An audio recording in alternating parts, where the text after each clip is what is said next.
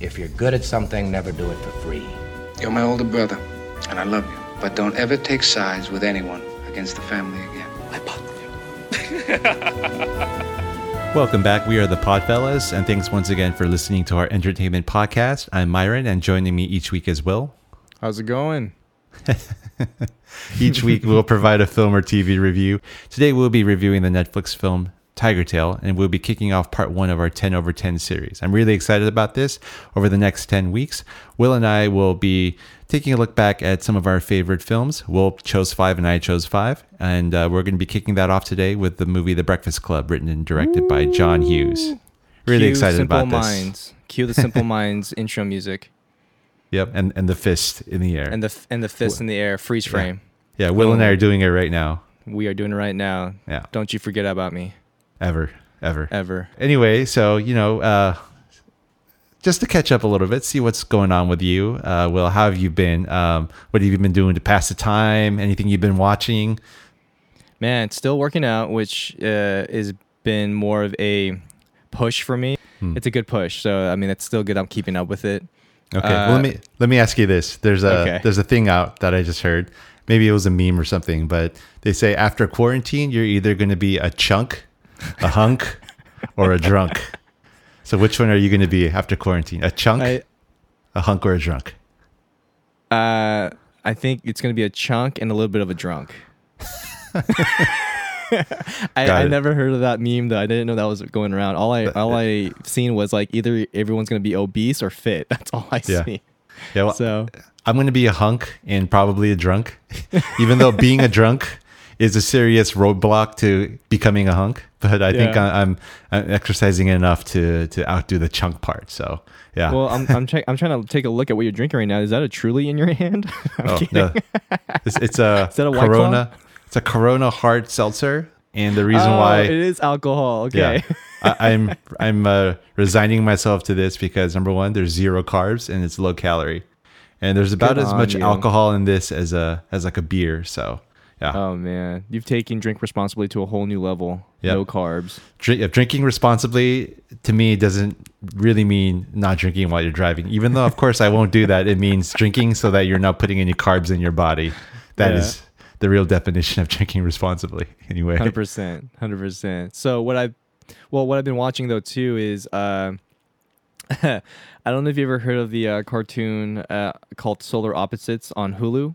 Mm-hmm. It is, I think, the same creators from Rick and Morty. I don't know if you've heard of Rick and Morty. Yeah. But that, Rick and Morty is hilarious, and I do enjoy that show. And it's a bit graphic and is rated mature. Okay. Like, I feel like Solar Opposites, they took it to like the next level. There is so much gore and so much cursing. Like I was literally looking at like, how did Hulu pass this? Like, this is ridiculous. And all this is about are aliens who have their planet basically destroyed. And so the civilization of that planet, only like a handful escape on pods, and they try to find new places to live. And one group basically find Earth. And now they're trying to leave because they're trying to find a planet that wasn't so overpopulated, but they landed on a planet that's overpopulated, so they're all pissed off.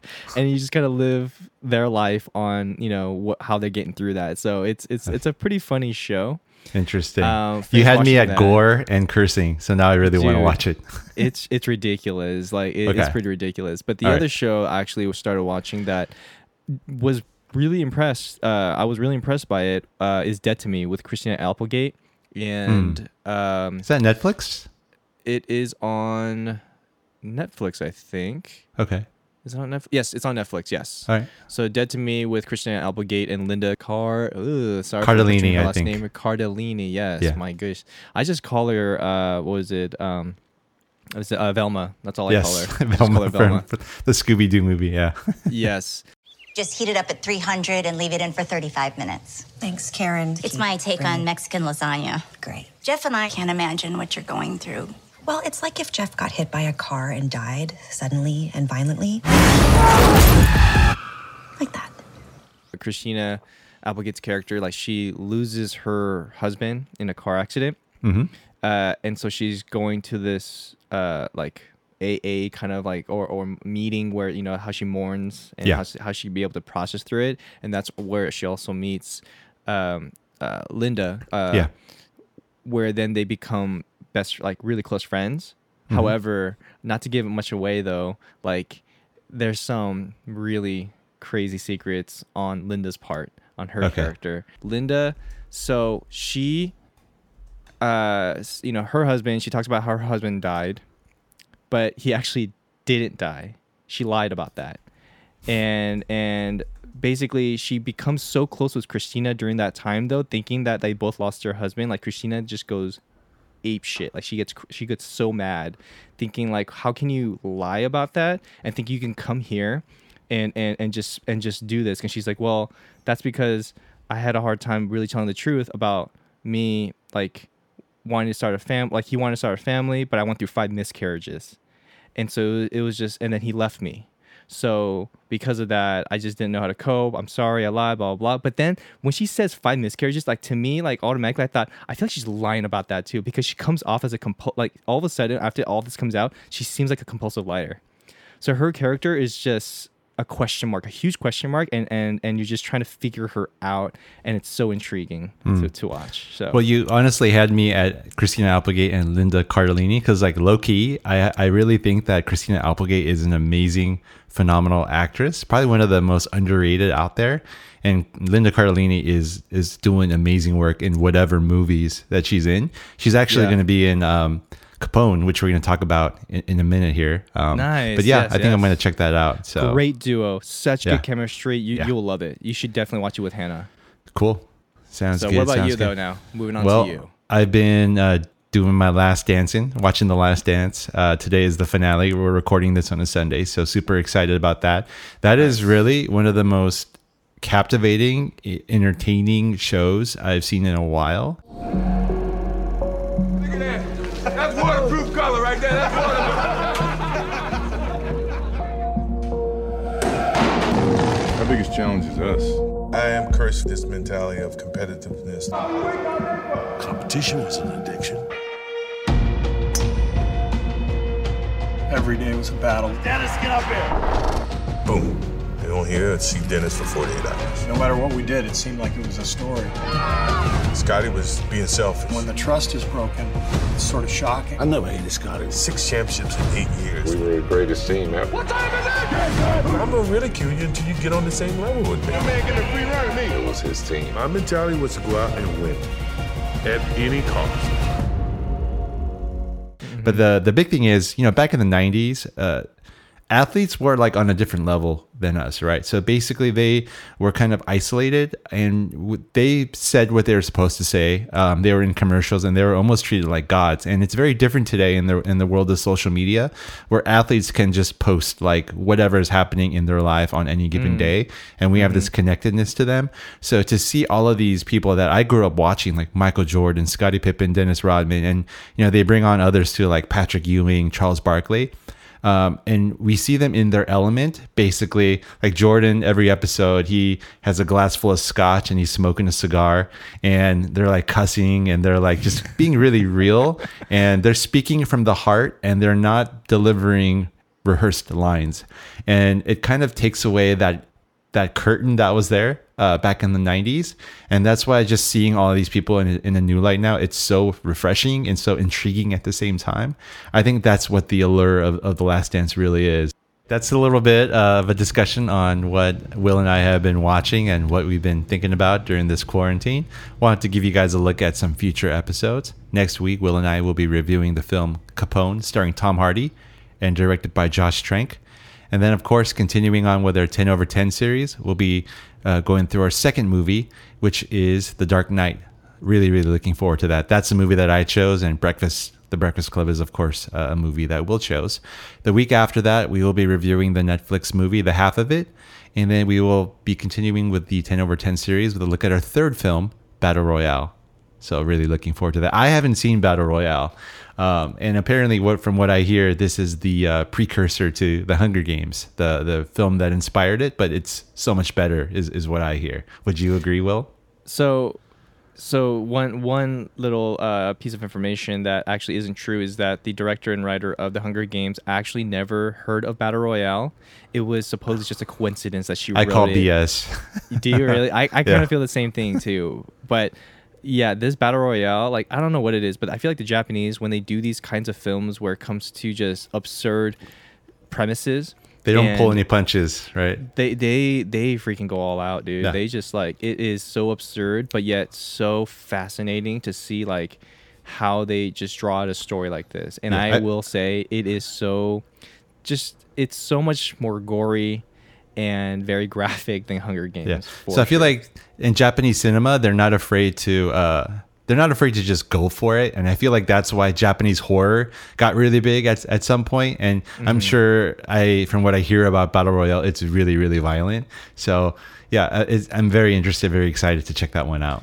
Oh, dude, you're gonna love it. You're gonna love it. When I saw this when I was back in college, and my buddy introduced me to it, and I was like, "What the f am I watching right now?" And he just kept saying, "Watch this part. This is the best part," and like every 5 seconds, and it just got me at the edge of my seat. So yeah, cool. You're gonna enjoy it. All right. Any thoughts, comments, suggestions, or reviews or feedback on any of our content? Drop us an email at thepodfellaspodcast@gmail.com. If you want to tell your friends about us, let them know that our podcast can be found on the Apple Podcast app, Google Play, as well as Spotify. And now to our main review. Here is a brief look at the trailer for the film TIGERTAIL.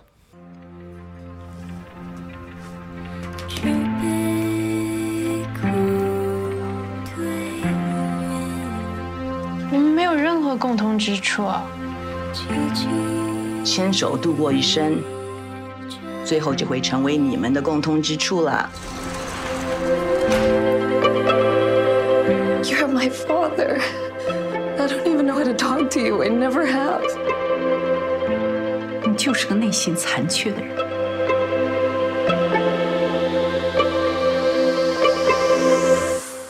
There are many things I never told you.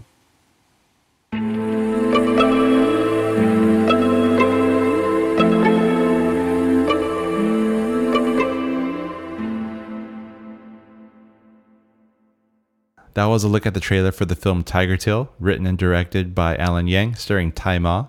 In this multi-generational drama, a Taiwanese factory worker leaves his homeland to seek opportunity in America, where he struggles to find connection while balancing family and newfound responsibilities. Now, Will, from what we've discussed, I think we both had a shared reaction to what we liked and didn't like about this film. So let's kind of just get right to it. Let me ask you first, after watching this movie, let me know some of the things that you enjoyed, that you liked, maybe favorite moments, anything that resonated with you. Right off the bat, the two film mediums that the cinematography used to distinguish the past and the present, I love that. I love the film grain. I love the colors. And then right when it would cut to present time of the film, it was just so clean, pristine. I was just like, oh man, it was just, you were just able to see, like, okay, I get it. This makes it so much easier to follow in that sense. And that was brilliantly done. Agreed. Yeah. It was just, And also, there's just the inevitable feeling of that nostalgia. I love when it comes to when you do film like that, like old school film. It was just, I just loved it. It was so, it brought back a lot of good memories back in college when I was watching, a lot of old school films that way. And I especially love the lighting choices he made in the past, like the harsh tones of reds and yellow to really also bring out I think it was the 70s, 80s time during that time. Great job. Yeah. If I could say one thing about that, it was almost as if it's like the equivalent of hearing a digital track on record for the first time. There's that film grain quality, the reds and yellows. It's like so much more vibrant versus, and I'm sure they did this on purpose. Anything in the present day was like clean, digital, sterile, and I think that really went a long way. Like so I do pristine, all that stuff. You just this, but also on top of that, like the soundtrack. Awesome. I thought that main soundtrack, it just fits so well with the tones and the film grain of the when they would represent the past. It was great. Like Otis Redding or that and the score. The Otis Redding one, but the other score, the soundtrack of the Asian girl that would sing on that like he would take out the record. Yeah. Great. I think that was in the trailer as well. Yeah. Yes, I love that beat. It just was so fitting. what can I say about Tai Ma's performance as Pin? Yeah, for Tai Ma and playing the older Pin and Hong Chi Lee, who plays the young Pin, they came through effortlessly. Yeah, they did great. And you couldn't help but to feel compassion for his disconnect with his wife, for Tai Ma's character and his wife, but even Hong Chi Lee when he and his girl, his fiance at the time, where and that his wife named Zen, like you obviously like that was just, it was so cringing to watch their relationship. The scenes with his daughter like are especially depressing, and although it was easy to follow, it had enough depth for the story to reveal the details of the circumstances each character was going through. So with Tai Ma and his daughter in the present day, like holy crap, it was just so awkward and just so hard to really. It's like you're in the middle of the room, just kind of seeing them, and you're just like, this is so tough to. This is difficult to watch. Or maybe it was difficult to watch because maybe the acting wasn't the best in the scenes. But I think we'll talk about that a little later. We'll talk about that. Yeah. But like, I mean, that at least was present in terms of the awkwardness and the disconnect. So Pinju, coming from poverty but having ambition, his dream of moving to America and finding greater opportunity was driven by his desire to bring his mother over so that she would not have to work anymore. The part that made this film have momentum also, though, was his true love for one woman named Yan. I think her name was Yan. Yeah, that's correct. Yeah. Yuan, yeah. Yeah. If he stayed in Taiwan, it would have made his life so much better with Yan if he would have stayed with her. But however, like his opportunity to go to America was offered to him by his boss at the factory where he and his mother worked, which involved marrying his daughter Zen, to which all expenses would be paid. You know, like that was the one thing too that I did enjoy was like, what do you value more? Like, what is it like in your life when it comes to like your dreams and ambitions, but then true love? I think that in the film, the relationship between Pin and Yuan was so enjoyable to watch, and I wished it turned into something more. Like that was one of my favorite parts of the film, was their relationship. So when you say you wished it would have turned into something more, are you referring to in the flashbacks or in the present day when they see each other again for that first time in years? More about in the end, yes. Yeah. Like the ending of that, I wish it would have. It was just something more. It was such a fleeting conversation, and and they make it in the movie where that conversation is what pushes Pinju to reach out and be more of a father figure to his daughter. But yeah, I also agree with you that I wish it would have led to something more, at least another moment or two of just emotion.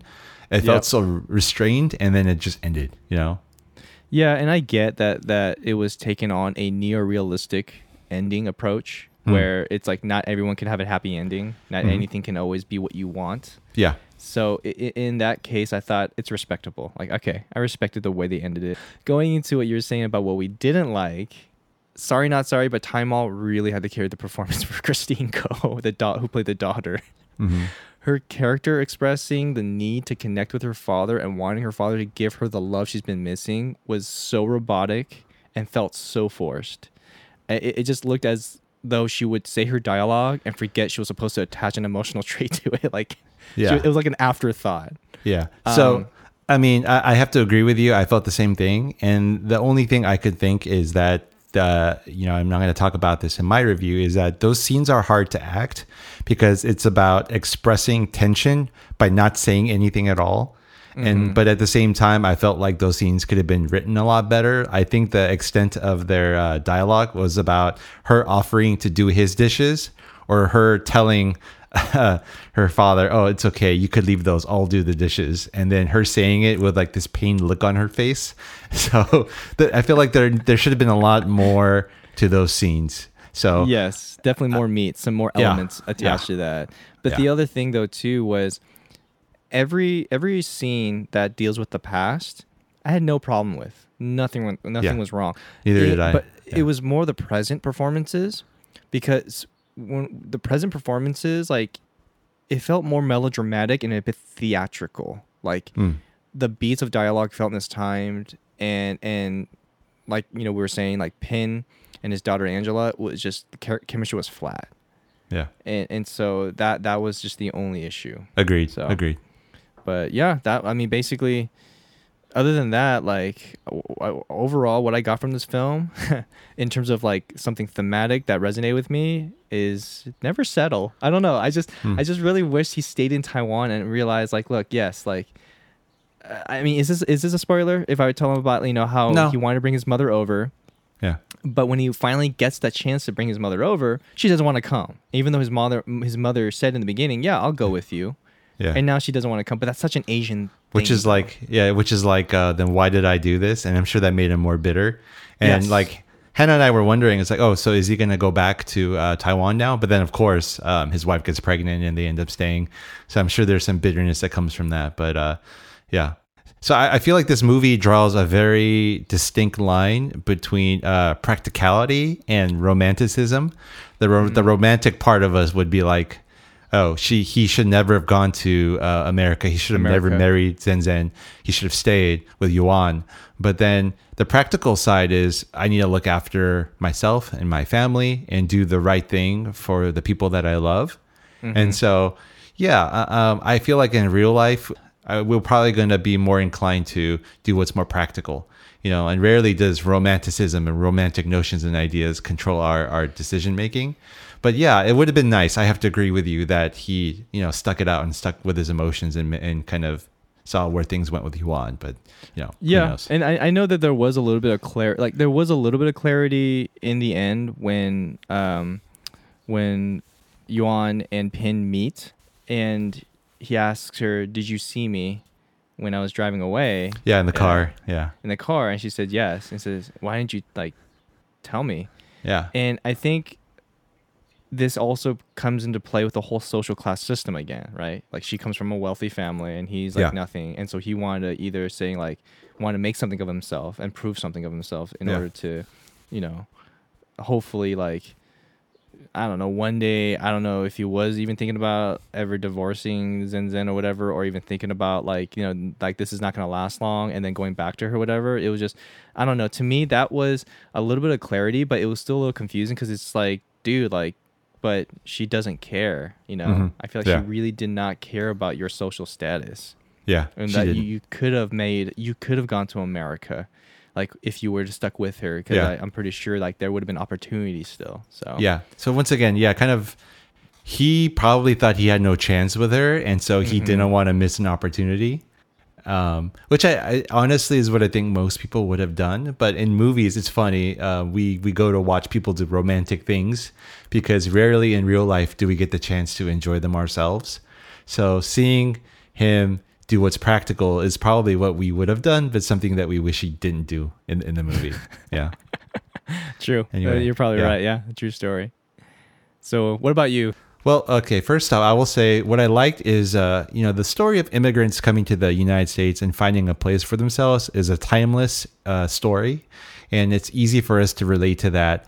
But the movie could have, in my opinion, done more with the present day scenes and the father-daughter dynamic between the daughter, Angela, and Pin. And he's referred to as Grover. That's his American name. I have no idea why his name's Grover, but for the purposes of my review, never caught that. That's new information to me. I didn't catch that either. Yeah, on the IMDb page, it says his name is Grover, so I'm gonna stick with Grover here. Yeah. All right. So between Grover and Angela, like I was saying, the flashbacks, however, were very effective. They were really well acted by young Grover, played by Hong Chi-Lee, and we talked about that, and young Zen. And the scenes with them captured the isolation and the weariness from coming to a foreign country where you don't know the language or really have much money to begin with. I thought that was some of the best scenes in the film. That and the flashbacks, of course, to when they were in Taiwan. The film was also shot beautifully, especially in the flashbacks where, kind of like Will mentioned, the reds and the yellows dominated the color palette. And then there's that layer of grain, which, I mean, it felt palpable. It did feel a little fake because, I mean, from as you and I will know, what they probably did is shoot it digitally and then just throw some grain on there in post. But I thought it was effective. Yeah, I thought it. Well, it's something that maybe you and I would need to look up, but that's my guess. Yeah. Yeah.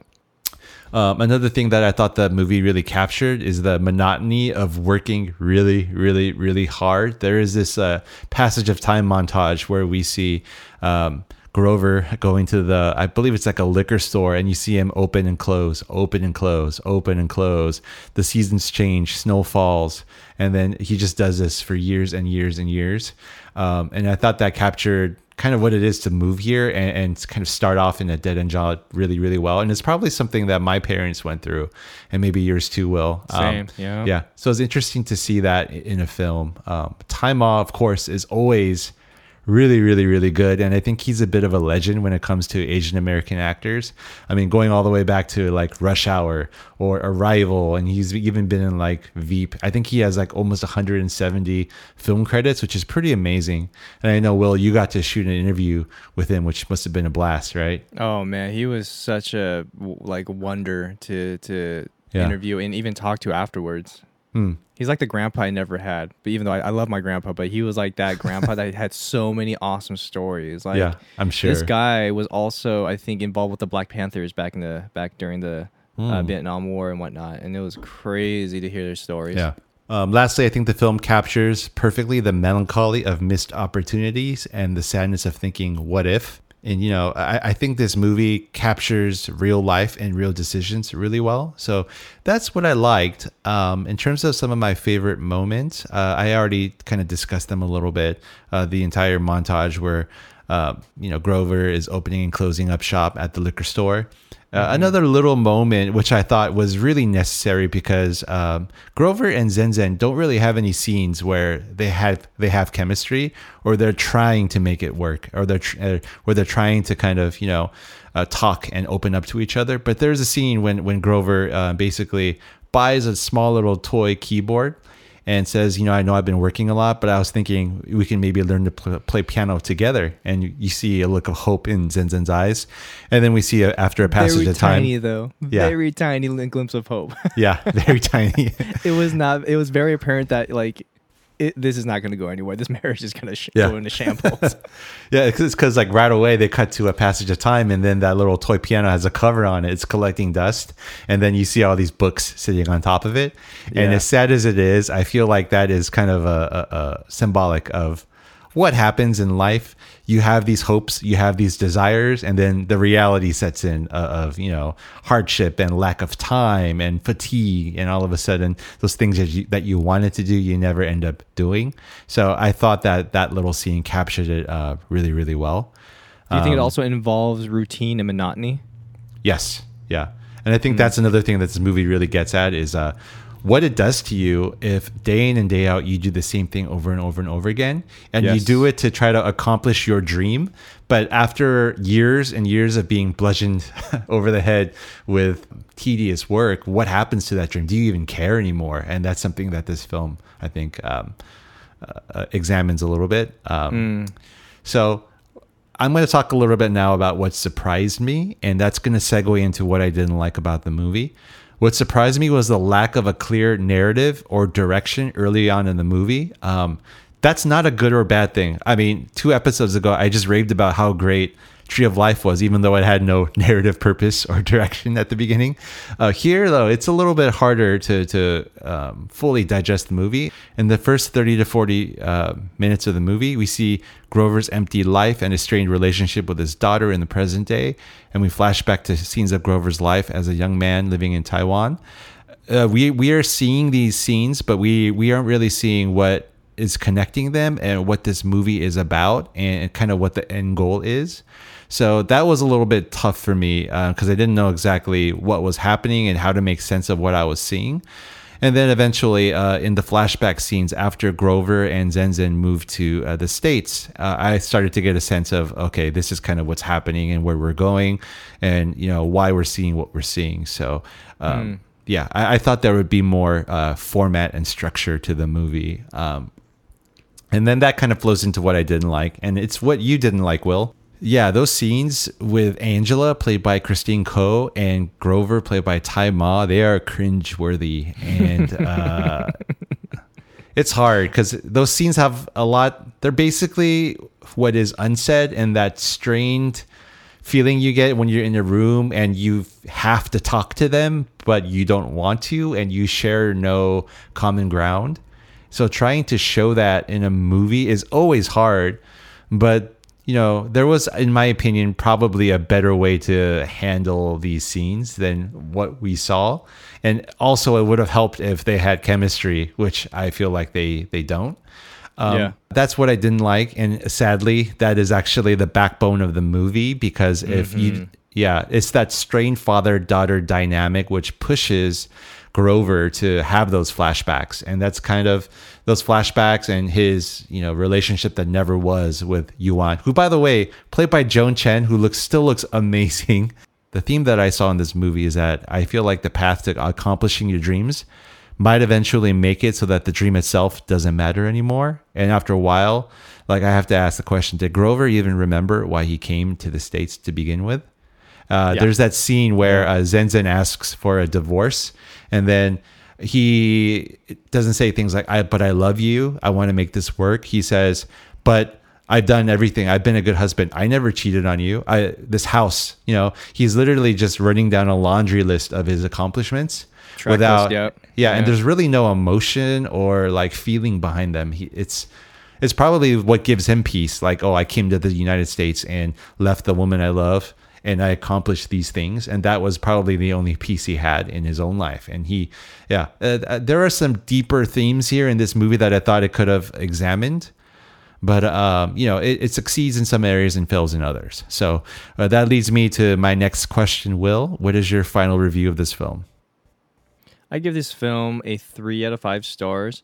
Overall, it's funny how you mentioned when it comes to the cons of the film, where for Angela and Pin and their relationship, whenever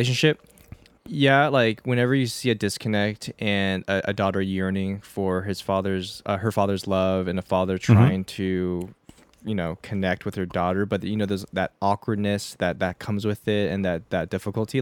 It's so funny that we look at that and we go, these were awkward scenes and these were tough to watch scenes. But the other side note, though, too, is that for us, I think I would assume that we both think that this is a watchable film. This is a film that you should at least watch once. Definitely. But I was reading some articles, there are so many Taiwanese people who hate this film. I could see that. Yeah. Because they're all in the same manner that I would, you and I would agree that even if it was a Korean film, but played by, I don't know, non-Korean actors, we're going to have our ish with that, right? So the Taiwanese critics were all I'm from mainland Taiwan, Tai Ma is from Hong Kong, and he's trying to do a Taiwanese accent. It was just I couldn't stand listening. All these things. It was just so funny to see just that end of the spectrum of the Taiwanese community watching this film. Interesting. So, but other than that, dude, I mean, this is still a film out of 3 stars. This is still a film that is something you should watch at least once. So you give it 3 stars? I give it 3 stars. Okay. Yeah. Got it. So what about you? I give it 3 stars, just barely, and that's because I'm rounding up. I kind of put it in between 2.5 and 3. This movie to me is really a missed opportunity. The power of the story comes from the identifiable nature of the typical immigrant story. We all can connect with that. Maybe those that have been in America longer can't really do that.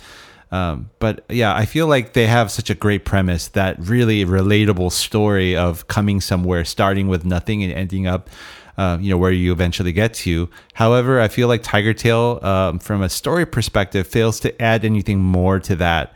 And they also don't really give the viewer really any sort of meat to really care more for the characters, apart from projecting our own stories onto them. So if I was a non-Asian American, 5th generation person watching this movie, I may completely miss it altogether. So at the same time, there were some powerful elements, and it was shot well. A couple of good performances by those in the flashbacks.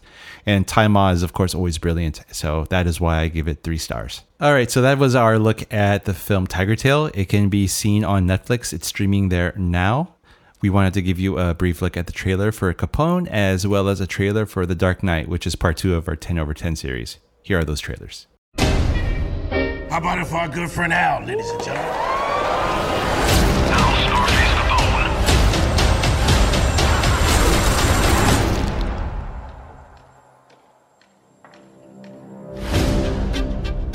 Do you know what the difference is between Adolf Hitler and Al Capone? Hitler's dead. Capone lives like a king in Florida. He has full-blown dementia. I have reason to believe it could all be an elaborate act. What's this about? We have information that your client may have tucked away a very large sum of money. You can drop the act now. You got goons walking around.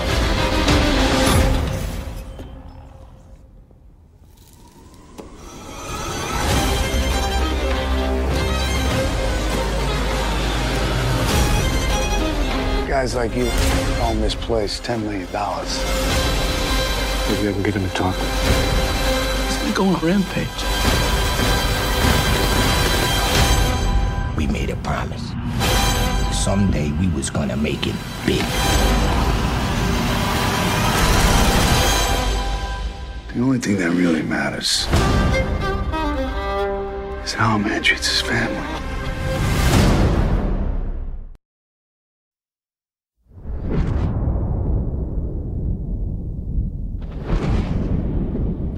Change things. Forever. There's no going back.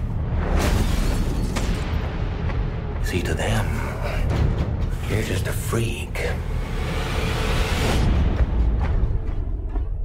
Like me.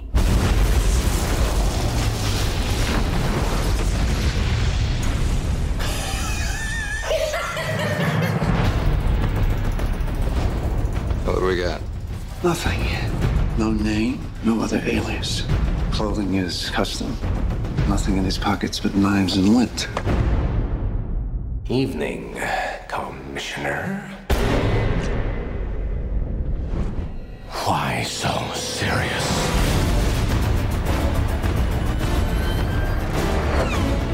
Where is he? People are dying. What would you have me do? Endure. You can be the outcast. You can make the choice that no one else will face. The right choice. Gotham needs you. A little fighting you. I like that. Then you're gonna love me. Now that's more like it, Mr. Wayne.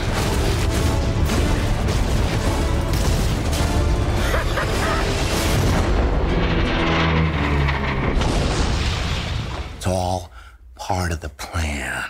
Come on, hit me! Let's put a smile on that face.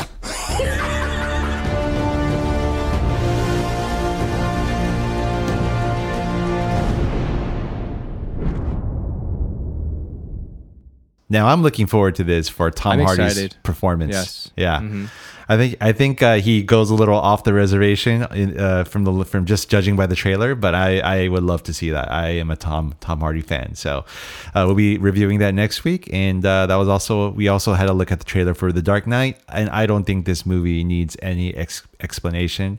It is the benchmark for modern comic book films today. Yes. So. We'll be looking at that, and we might even have a guest star, call in for our look at The Dark Knight. So we'll surprise you with that next week. And now on to what I feel is the main event for this podcast here. 10 over 10 series, our look back at 10 of our most favorite influential films that we've seen. And Will chose this one. It is The Breakfast Club. Here's a look at the trailer. It is now 7:06. You have exactly 8 hours and 54 minutes to ponder the error of your ways. Any questions? Yeah. Does Barry Manilow know that you raid his wardrobe? A brain, a beauty, a jock, a rebel, and a recluse. Can't believe this is really happening to me. Before this day is over, they'll break the rules. Chicks cannot hold their smoke. That's what it is. Bare their souls. I'm a nymphomaniac. Are your parents aware of this? Take some chances. Being bad feels pretty good, huh? And touch each other in a way they never dreamed possible. Why'd you do that? Because I knew you wouldn't. The Breakfast Club. They only met once, I don't want to be alone anymore. You don't have to be. but it changed their lives forever. I mean, I consider you guys my friends. I'm not wrong, am I? Universal Pictures presents Emilio Estevez, Paul Gleason, Anthony Michael Hall, Judd Nelson, Molly Ringwald, and Ali Sheedy in a John Hughes film. Why are you being so nice to me? Because you're letting me. The Breakfast Club. Before we get started, I wanted to go through a few fun facts that maybe you did or didn't know about the Breakfast Club. So I'm going to read it, and then I want you to let me know what your thoughts are. So first off, Ali Sheedy actually auditioned for the part of Samantha in 16 Candles. And after John Hughes wrote the script for The Breakfast Club, she remembered Ali Sheedy and remembered her as having like a goth look because she was wearing black eyeshadow. And then she ended up getting cast in this movie. Did you like Ali Sheedy in The Breakfast Club? I did. Even though with the minimal amount of dialect she had, like she just had the look and she had the body language. She was just right off the bat when I saw her. when she was drawing on the table, and then getting dandruff, and just her reaction of how much she was just in her own world, I was like, this girl, she's freaking awesome. Yeah, she's awesome. Yeah. I love her. And like her huge sugar, like her sugar obsession. When they're having lunch, like I loved her. She did such a phenomenal job playing the basket case and just really being off-putting and timing it just right. Even with the script, when the other group of the guys would have a conversation, you know, she would come in listening and she would just say one word, ha, like she did that one thing, ha, and then they all look back at her like what do you? And then she just looks at them very sternly, and I don't know, she just had it. So yeah. In my opinion, she was the most well-written character in The Breakfast Club, and she hands down was the best actress in The Breakfast Club. My opinion, my humble opinion. Yeah. Yes. And when you say well-written too, it's just like, it's funny because like I said, it was all body language. Yeah. And just presence, and she had that. So I loved. I think Allison or Ali Sheedy, she was just great. I loved that Allison. Yeah. Cool. I loved it. All right, and a few more things here. Apparently, The Breakfast Club was not the favorite title for the producers. There was a few other titles that were being thrown around. A couple of them were, one was The Library or Library Revolution, and the other one was Lunch Bunch. So, Will, comparing these two to the title that they ended up with, did they end up on the right title? Was The Breakfast Club the right? Okay. What the frick? Library Revolution? No. Lunch Bunch? What the frick? No. The Breakfast Club? Spot on. You know, which is funny because, you know, they call it, one of the titles is Library Revolution. I would say like 80% of the movie takes place in a library. So if you're watching this movie with a producer hat on, you're thinking, oh, like I could literally probably, because back then in the 80s, you know, it's harder to make a movie. Today, cameras, you can buy a 4K camera for like, I don't know, a couple grand. And if you can get access to a school library, you can go shoot The Breakfast Club on a budget of like $5,000, I think. Will it be as good? Dude, probably not. But I filmed in libraries. I filmed at my public library for my short film that I had to do with my buddy. So, and we did it for free because they were like, we were lucky enough to get really good relationship with like with the librarian. But at the same time, no one was really in there because everything's online now. So it's more like a museum. All right, a couple more things here. So John Cusack, and I would say he's not so much Mr. 80s, but Mr. early 90s, was originally cast as John Bender. The role that went to Judd Nelson. Did they cast the right guy? Yes, they did. Judd Nelson was perfect. I think John Cusack, he's, I don't know, like he can play a punk, but he doesn't look like a punk. He doesn't look like a rebel to me. So he's a little bit too much of a pretty boy in that sense. Like, here's what I think. I think I have to disagree with you because I think Judd Nelson came off as too angry and too dark. I think for someone in this role, there almost needed to be a little bit of a boyish immaturity to kind of sell the fact that this anger might be slightly naive and slightly from, some it may be deep part of himself that never grew up. So I think he could have been better. I can't say definitively. Too much of a nice guy. Yes. He's like he has the nice guy vibe. Right. But at the same time, even though I think he could have been better in The Breakfast Club, I think it would have hurt his career long term, because I think he was in 16 Candles, if I'm not mistaken. But he hit it big as like the lead in Say Anything. And that's kind of the guy that we see him as now, that, charismatic romantic comedy lead. If he ended up being known as the rebel from Breakfast Club, I think that would have kind of typecast him a little bit. So I think it ended up well for John Cusack.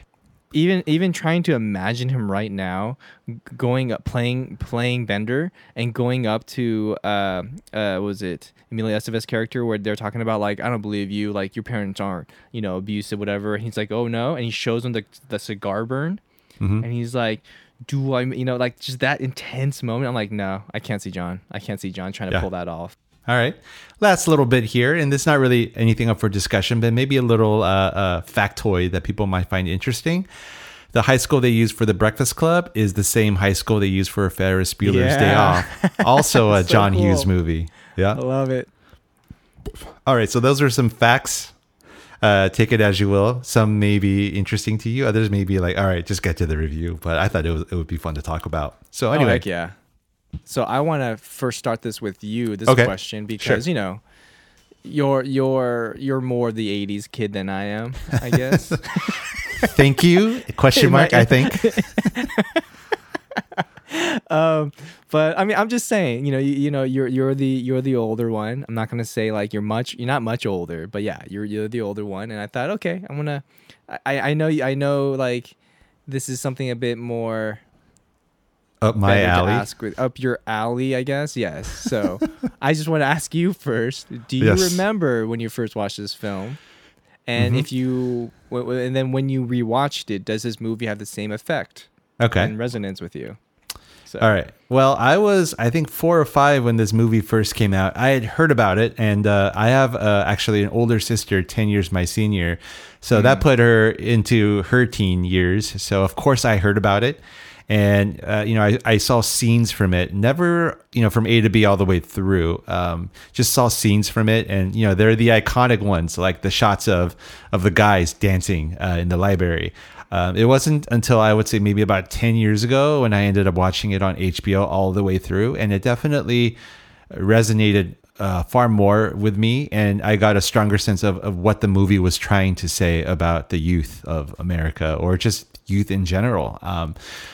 And personally, I feel like the way we view teens, the way teens view adults, and the way that maybe teens even look at each other, though, has changed a great deal from the 80s. In the 80s, it was a lot more black and white. It was, us against them. And it's like, we are who we are. You are who you are. I think parent-kid dynamics have changed. Even like student-teacher dynamics have changed. And what's funny is I think here's an example of how things have changed, and maybe even of how movies today look at high school. 21 Jump Street, right? Which is, by the way, a much smarter movie than I think people give it credit for. It illustrates this change in perspective when Jonah Hill and Channing Tatum, on their first day of school, they're undercover and they're way older than everybody else.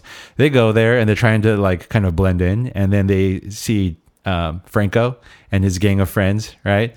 Dave Franco. And then they find out that these kids are actually very culturally sensitive. They're talking about like saving the environment.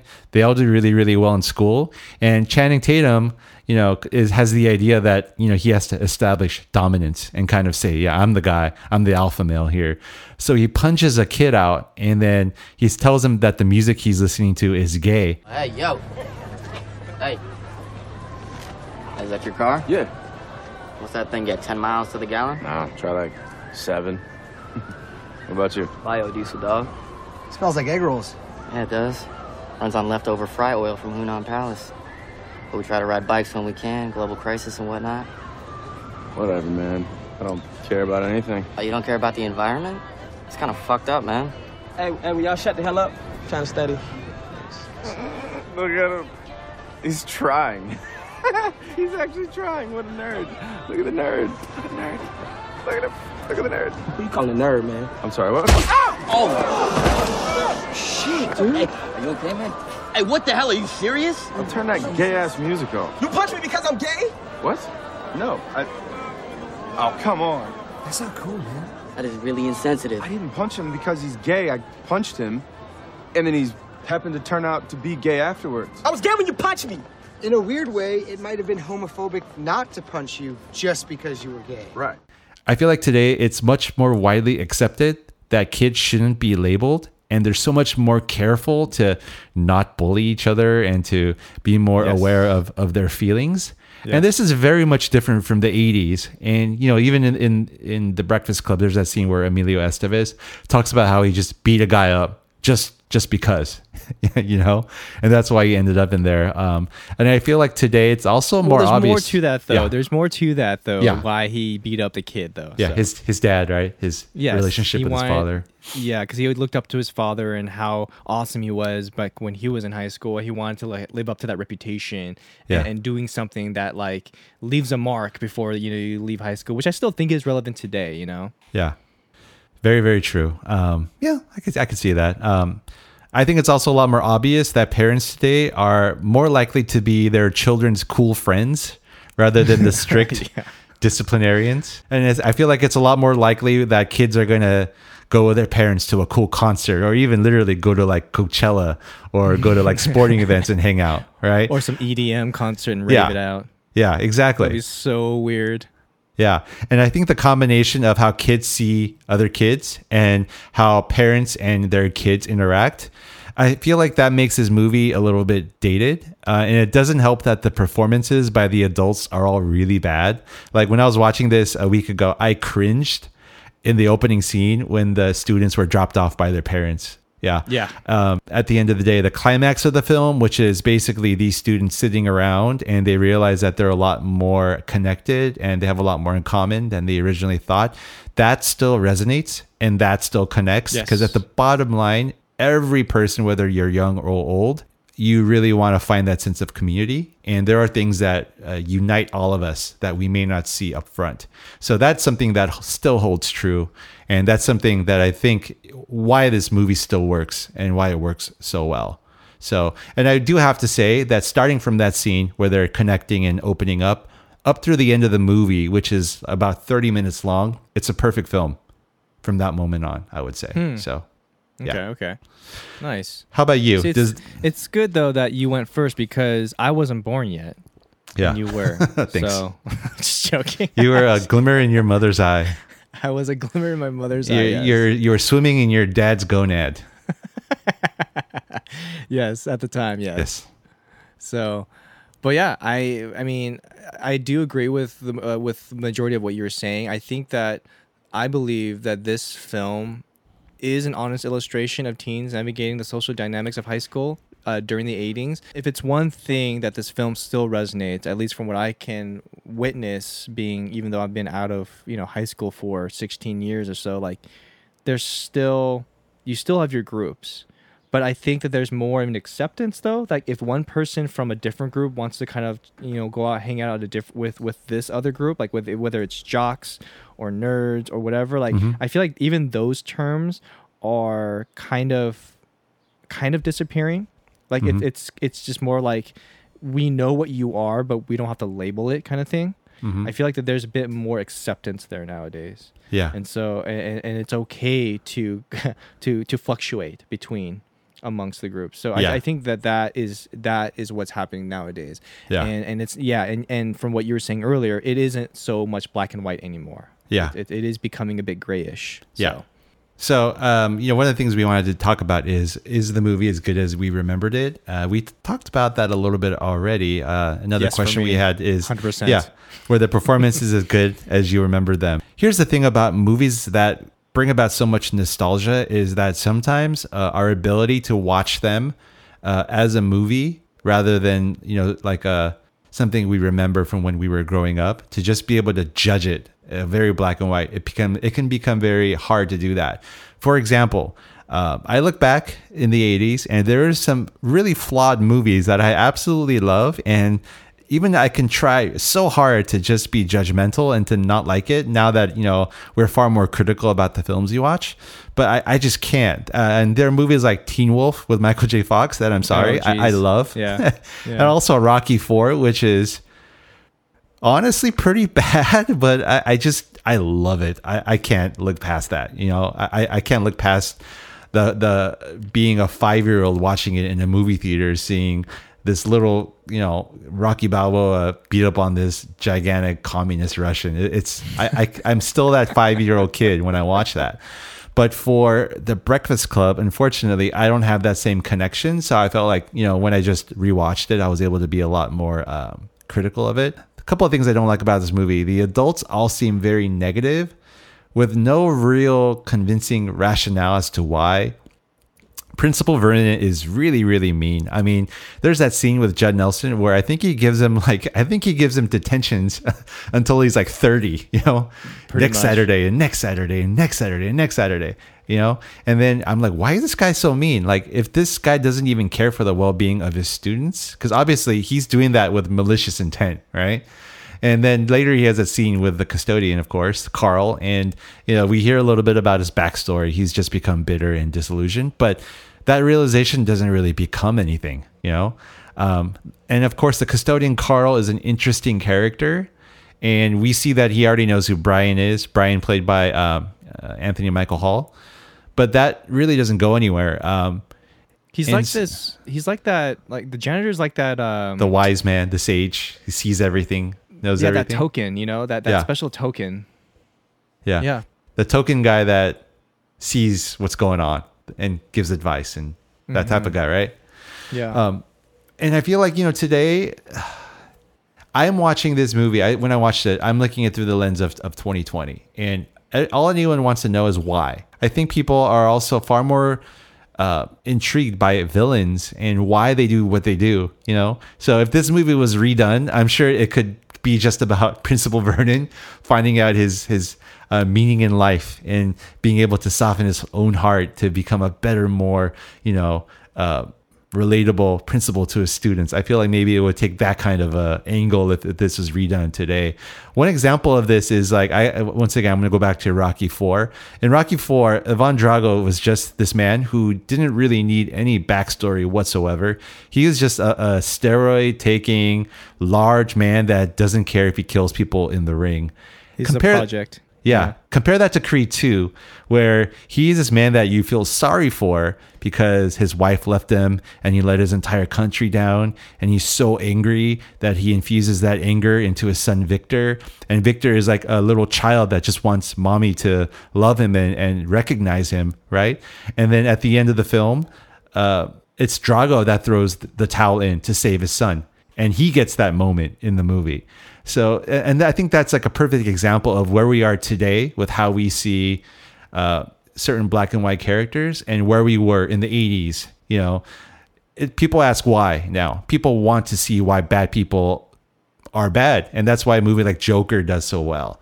So, yeah, to me, that I had a huge problem. All that to say why I had a huge problem with Principal Vernon's mean streak in this movie. But anyway... I actually do have an answer to that. For one, though, Principal Vernon, though, when he's having the conversation with the janitor, it's not some. He's bitter because he's not wondering why like these kids are being the way they are, because he's trying to be, honestly, I think, a good principal. However, the one big factor that he says was that these kids are going to be the next generation to take care of us, take care of me. And it's like he had this goal in mind, like if we don't do anything, especially for Bender's character, like obviously that's what was his main focus. Like if we don't take care of these kids, or if we don't do something about it, we're not going to last, kind of thing. So that I feel like that was his MO, was just knowing that he doesn't want his life when he's retired and old to have these next generation of these kids who think that they're entitled or whatever, which is kind of funny though, because we look at our life now and there's a lot of those post-millennial entitlement being thrown away or being thrown around. But I think that was basically his concern. I was really curious though about that scene again with Principal Vernon when he's looking through the confidential files. Yeah, that's just shady teachers. too. Yeah. I was like, I wouldn't be surprised if that really did happen and that still stays today. And this, that guy should be fired, to be honest with you. I don't disagree. I think like you do that. And the funny thing though, for the janitor to say, do you have $50 to keep his mouth shut? Yeah. And then they end up sitting there and then having like a beer. Drinks. And then, like, not even just one beer. You see cans of beers that they've been drinking. Like, I wouldn't be surprised. There's one more thing that looking back, I feel like doesn't hold up is Molly Ringwald's performance. She was a really pretty girl back then. I think she was the idea of what, people, the kind of girl that guys had crushes on in high school back in the 80s. Rewatching this, man, she was pretty bad.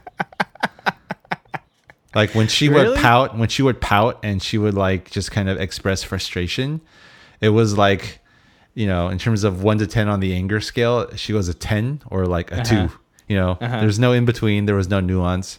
So yeah, it was cringeworthy. In my opinion, the worst out of all of the Brat Packers. So wow. Do you think she was? Okay. First of all, do you think she's attractive at all? Yeah, she's cute. She's like what you.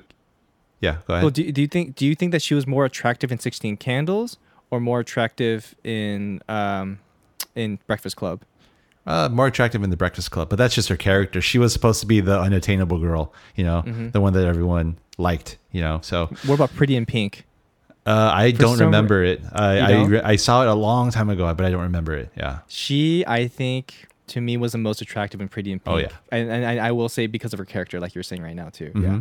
So, Will, what is your review of this film, and has it changed from when you first saw it to now?